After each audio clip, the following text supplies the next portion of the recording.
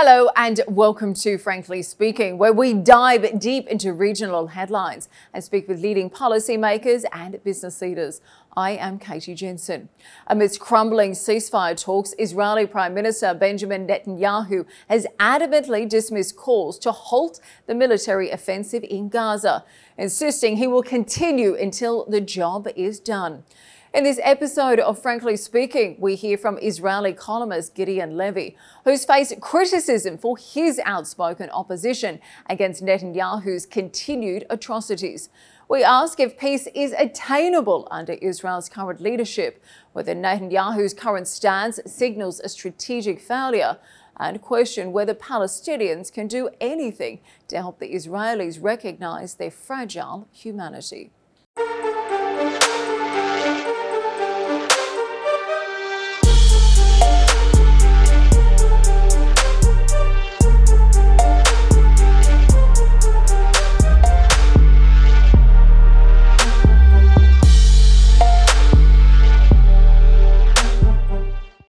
Mr. Levy, thank you for joining us on Frankly Speaking. Now, for a long time, you have been critical of a number of Israel's policies, particularly regarding the ongoing occupation of the Palestinian territories. Now, post-October 7, you have continued to criticise Israel regarding the occupation and frankly, its disproportionate response to the war in Gaza. Now, this is despite you facing a lot of harsh criticism yourself, a lot of cyberbullying online too. So, frankly speaking, do you ever feel like you are being unpatriotic for criticising your own country? You know, I don't ask myself this question. I ask myself, do I say what I believe? And do I inform my readers what I see? And the answer is in both cases, yes. I say what I think and I inform what I see in all my endless trips to the occupied territories, trying to, whistle in the darkness and telling the Israelis a story that they don't want to hear and a reality which they don't want to know. Is it pleasant? Not the question. Am I a patriot? I'm very attached to Israel. I was born here. I never thought leaving Israel. I don't know what does it mean being a patriot. I care about Israel, yes, but not only about Israel. Well, I read an interesting article you'd written recently in Haaretz, and I know you were calling for the world to be able to force peace on Israel. But I have to wonder, how does that work in reality? How can the world implement peace on Israel, given Israeli Prime Minister Netanyahu is a democratically elected leader who remains in power? He said he has ruled out completely any sign of early election. And meanwhile, we also have an army that clearly believes it is doing its duty by protecting its people and releasing hostages. Let me, Katie, correct you slightly. I didn't say to impose peace on Israel. I think that the world should impose ending the occupation on Israel. And here, being a democratic country is questioned at all. So you cannot tell the world, listen, don't interfere, it's our domestic problems, because it's not domestic, it's about ruling another people in quite a brutal way. And you cannot say we have our own democracy, don't interfere, because it's not a democracy. Because under the rule of Israel, there are today two peoples equally in their size. One people has all the rights in the world, and the other doesn't have any rights whatsoever, including part of them who don't even carry citizenship.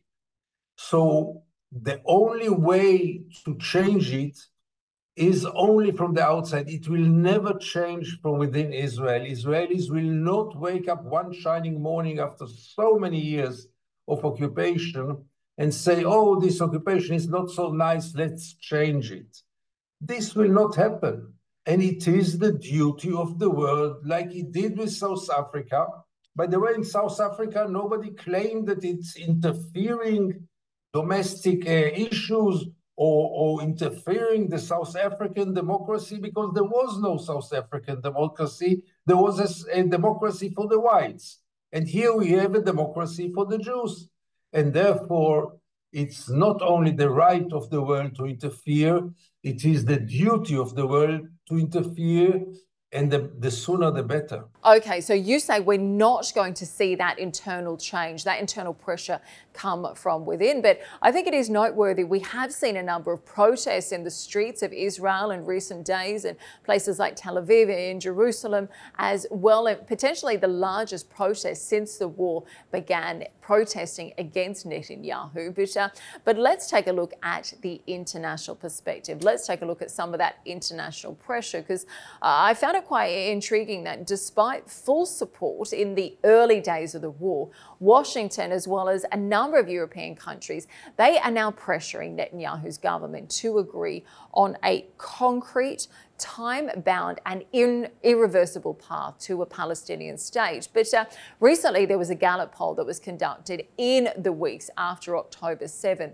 Now, 1 in 4 Israeli adults, they currently support the existence of an independent Palestinian state, while most, I think about 65%, they oppose it. Now, that's important because this is almost a complete reversal of where they stood on this issue a decade ago, when twice as many Israeli adults supported an independent Palestinian state. So, Mr. Levy, with such a climate, how can any talk or any efforts be aimed at a lasting peace actually prevail? First of all, I'm not sure we will benefit a lasting peace. I am calling for justice, not for peace.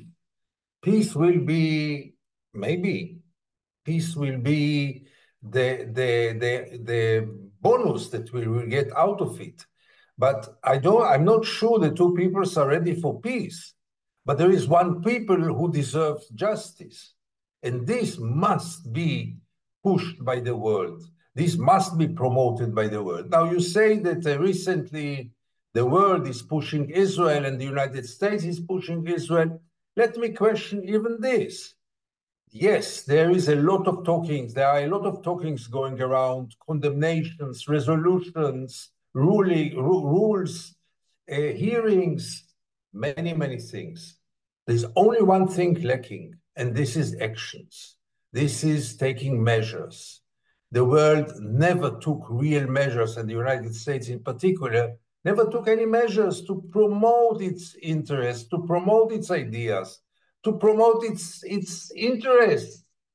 The United States claims that it wants to see this war ended.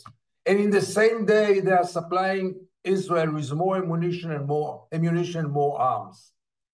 What should Israel learn out of it?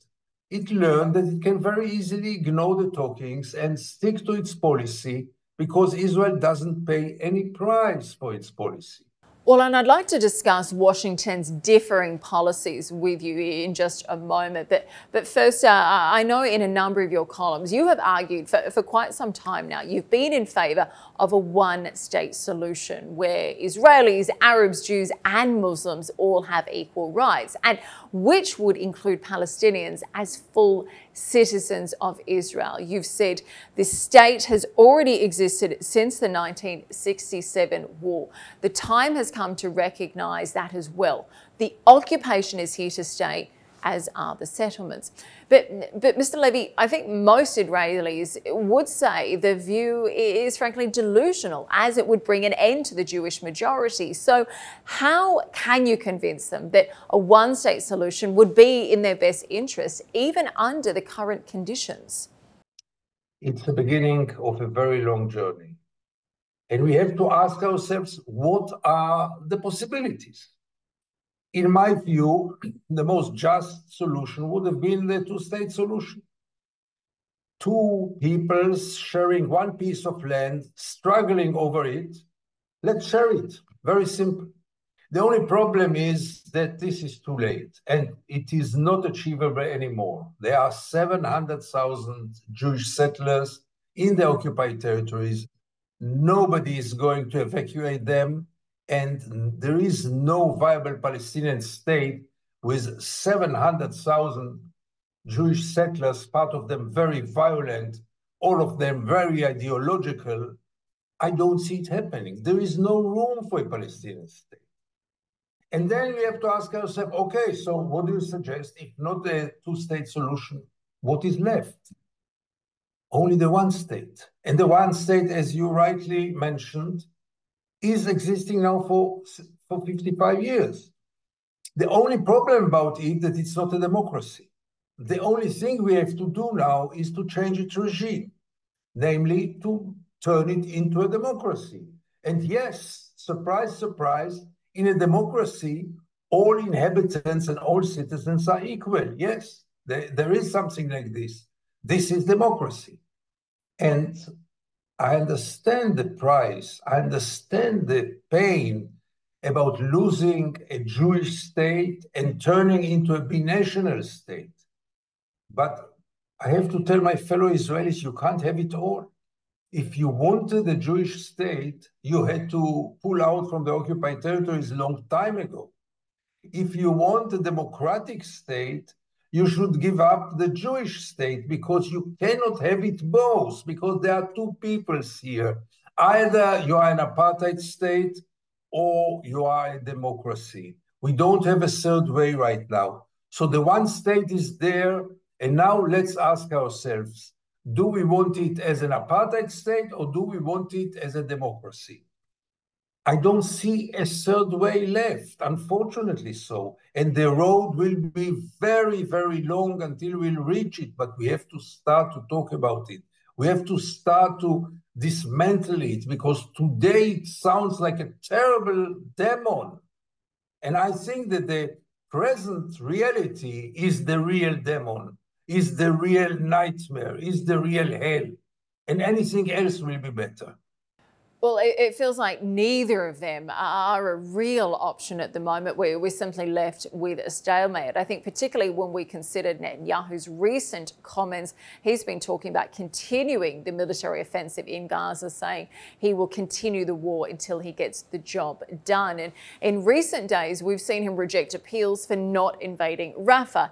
He said, those telling us not to enter Rafah are essentially saying lose the war. So do you think that Israel, despite gaining control of Khan Yunis, northern Gaza, southern Gaza, at a tremendous cost of Palestinian lives, has already lost the war? Because Rafah's capture seems likely to deliver neither the remaining hostages nor the dismantling of Hamas. I ask myself a very simple question. Is Israel in a better position today than on the 6th of October? And the answer is very clear. No. Israel is in a much worse condition right now, diplomatically, internationally, economically. The mood in Israel is at its lowest ever. And I'm not sure that even the security of Israel is today more guaranteed than before this war. Now, I think Israel had a justification to go for this war after this terrible attack on the 7th of October. But someone has not only to ask if you have the right to do so, but is it also clever? Does it serve your interest? Does it promote anything that you want to achieve? And when I look backwards, I see that except of mass killing, really a bloodbath in Gaza, nobody achieved anything out of this war, and I'm afraid that this will be also the final outcome. And therefore, I'm so much in favor to stop it now, because what else will be achieved? Yes, the hostages must be released, and I guess that if Israel will be insisting on it and brave enough, they could have been released long time ago, and for sure they can still be released, those who are alive. Crashing Hamas, nobody knows what it is. Having a plan for the day after, nobody has the slightest idea what do you do after you achieve this total victory that Netanyahu is talking about. So where are we heading to? And of course, many critics say that Netanyahu's goal of the continued offensive in Gaza is certainly not to release the hostages, but for total annihilation of the population. I want to talk about the international community's, I guess, responsibility in all of this.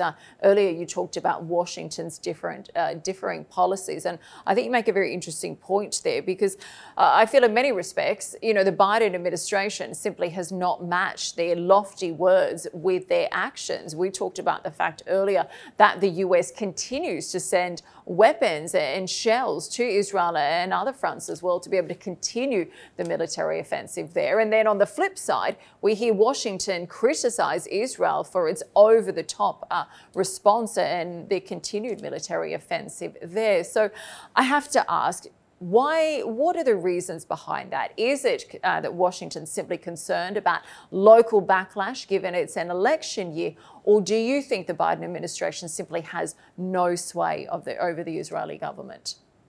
I think it's a very complex issue because, first of all, Israel gains a special status in the world. Nevertheless, all the condemnations and the real bad reputation that Israel has now, still the world is very careful with Israel. Is it because of its history, because of the Jewish history? Is it because of interests?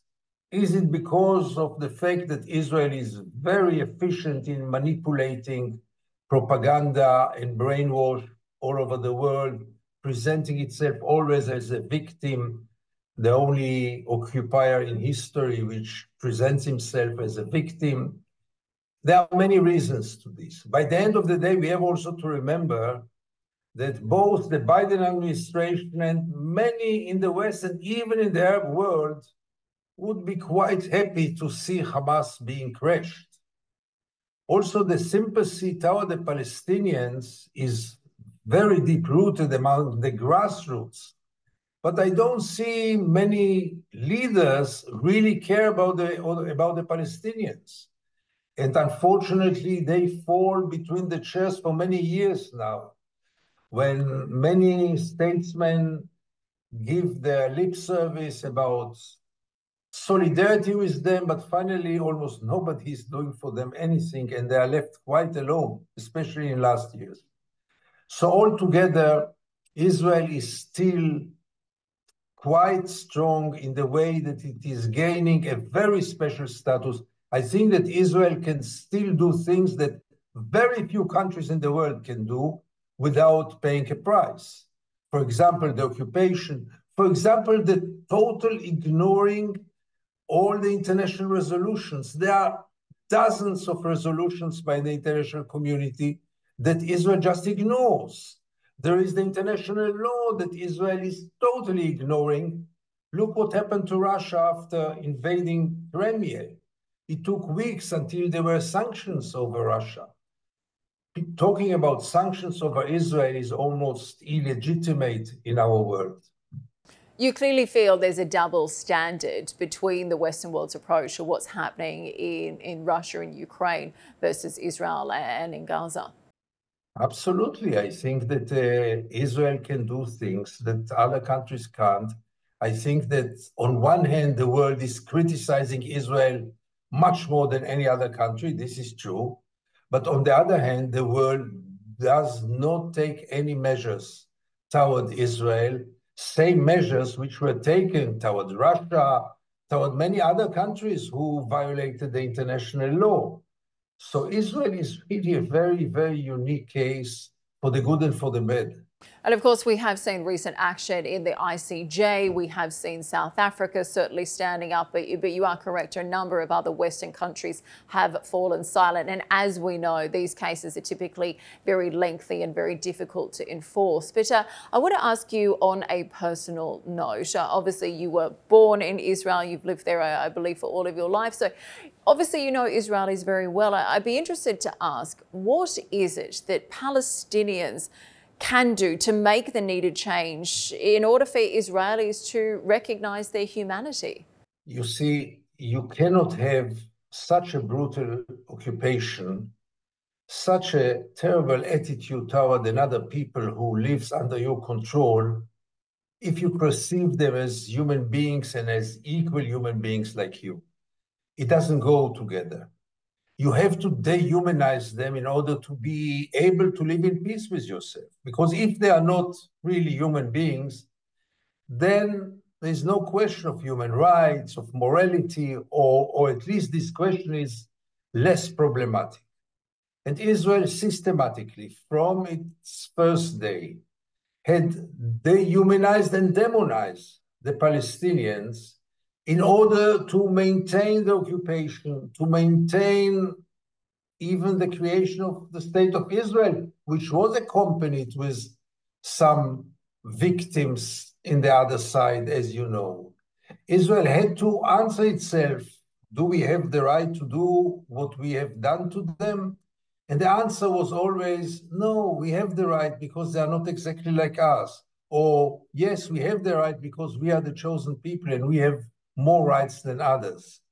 It is very deep-rooted. Many things are under the surface. Not everyone will admit.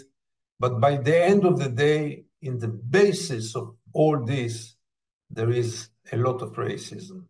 And we certainly see that every day on the street. I want to ask you a little bit later about some of the atrocities we've seen shared on social media from the Israeli side as well. But we were talking a little bit about the fact that the international community's role in calling for pressure to be put on Israel. We certainly have seen a lot of that happen from the Arab world, particularly Saudi Arabia.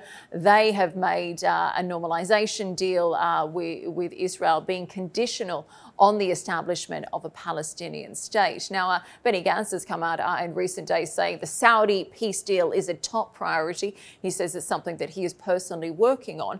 I have to wonder, do you think that the appeal of a peace deal with Saudi is enough to convince Israel to stop the war, end the occupation, and finally recognize Palestinian statehood? Look, it is a very important element, and I think any prime minister, including Benjamin Netanyahu, would love to have peace with Saudi Arabia, no doubt about it, and will be happy to pay some price for it. But I don't see them crossing the Rubicon and paying any price or paying in a price of putting an end to the occupation.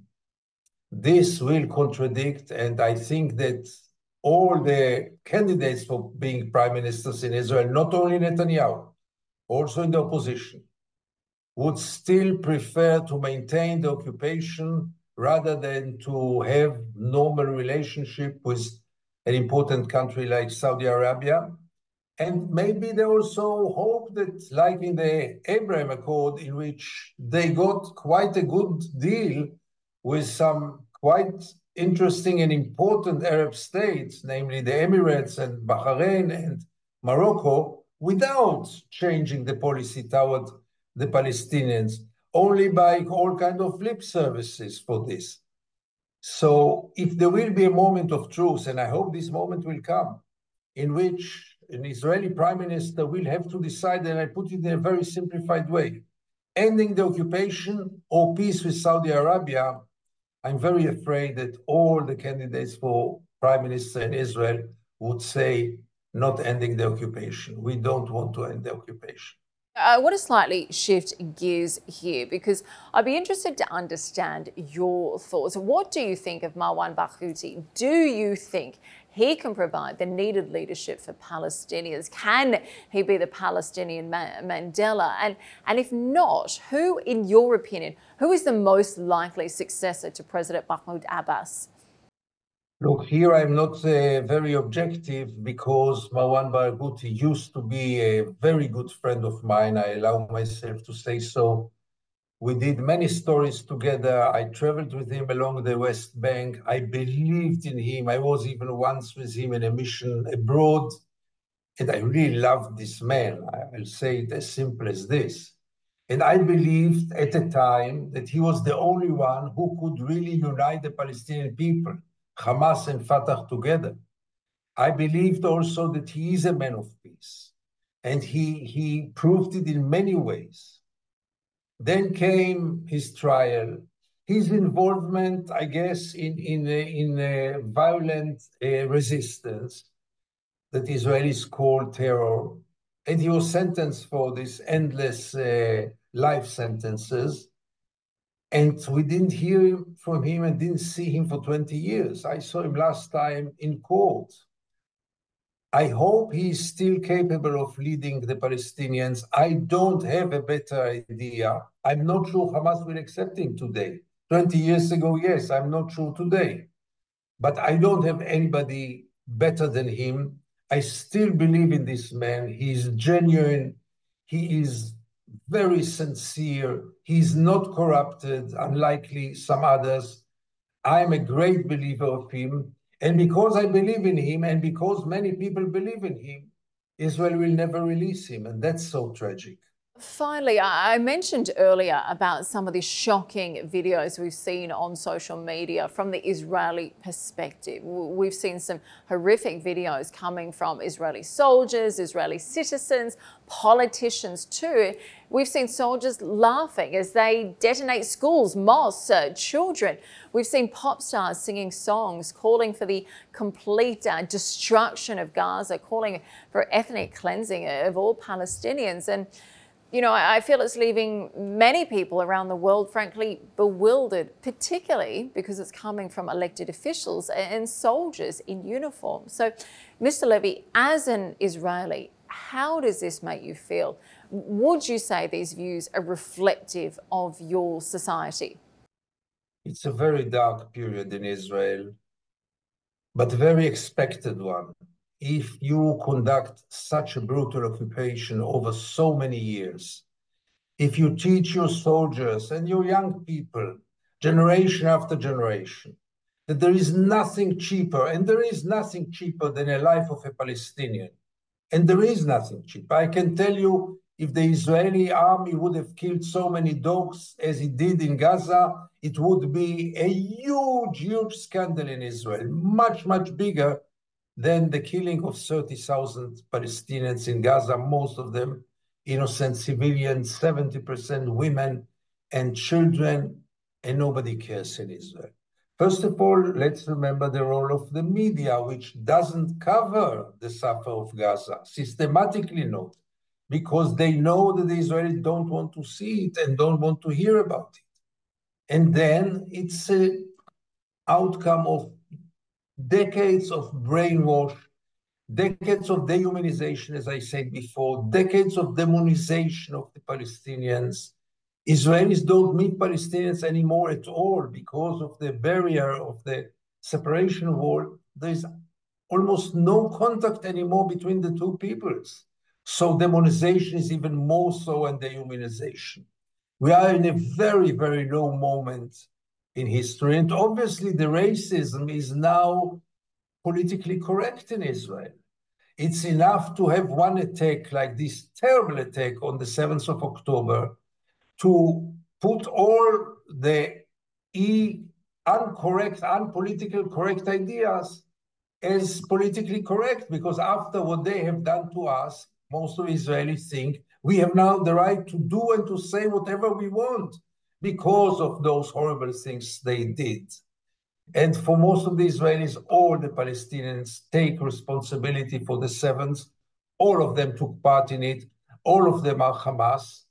And the media and the politicians and the new generation, which never met a Palestinian young man or woman, all together creates a very depressing reality in Israel, in which you feel so many times ashamed of being an Israeli, ashamed of being part of all this. But still, I will never leave. And of course, I think, when we see this kind of footage coming from such senior political figures, it's obviously very, very difficult to stop that message spreading so quickly on social media to the younger generations as well. You said the fact this has been taking place for decades, and I feel like this is only going to be ignited even more by these kinds of videos. Mr. Levy, thank you for joining us today on Frankly Speaking. We appreciate your insights and we appreciate the time you've taken with us to address these important discussions of what is taking place in Gaza today, particularly from the Israeli perspective. Thank you. Thank you for the excellent questions, and thank you for the possibility to talk to you. Thank you very much.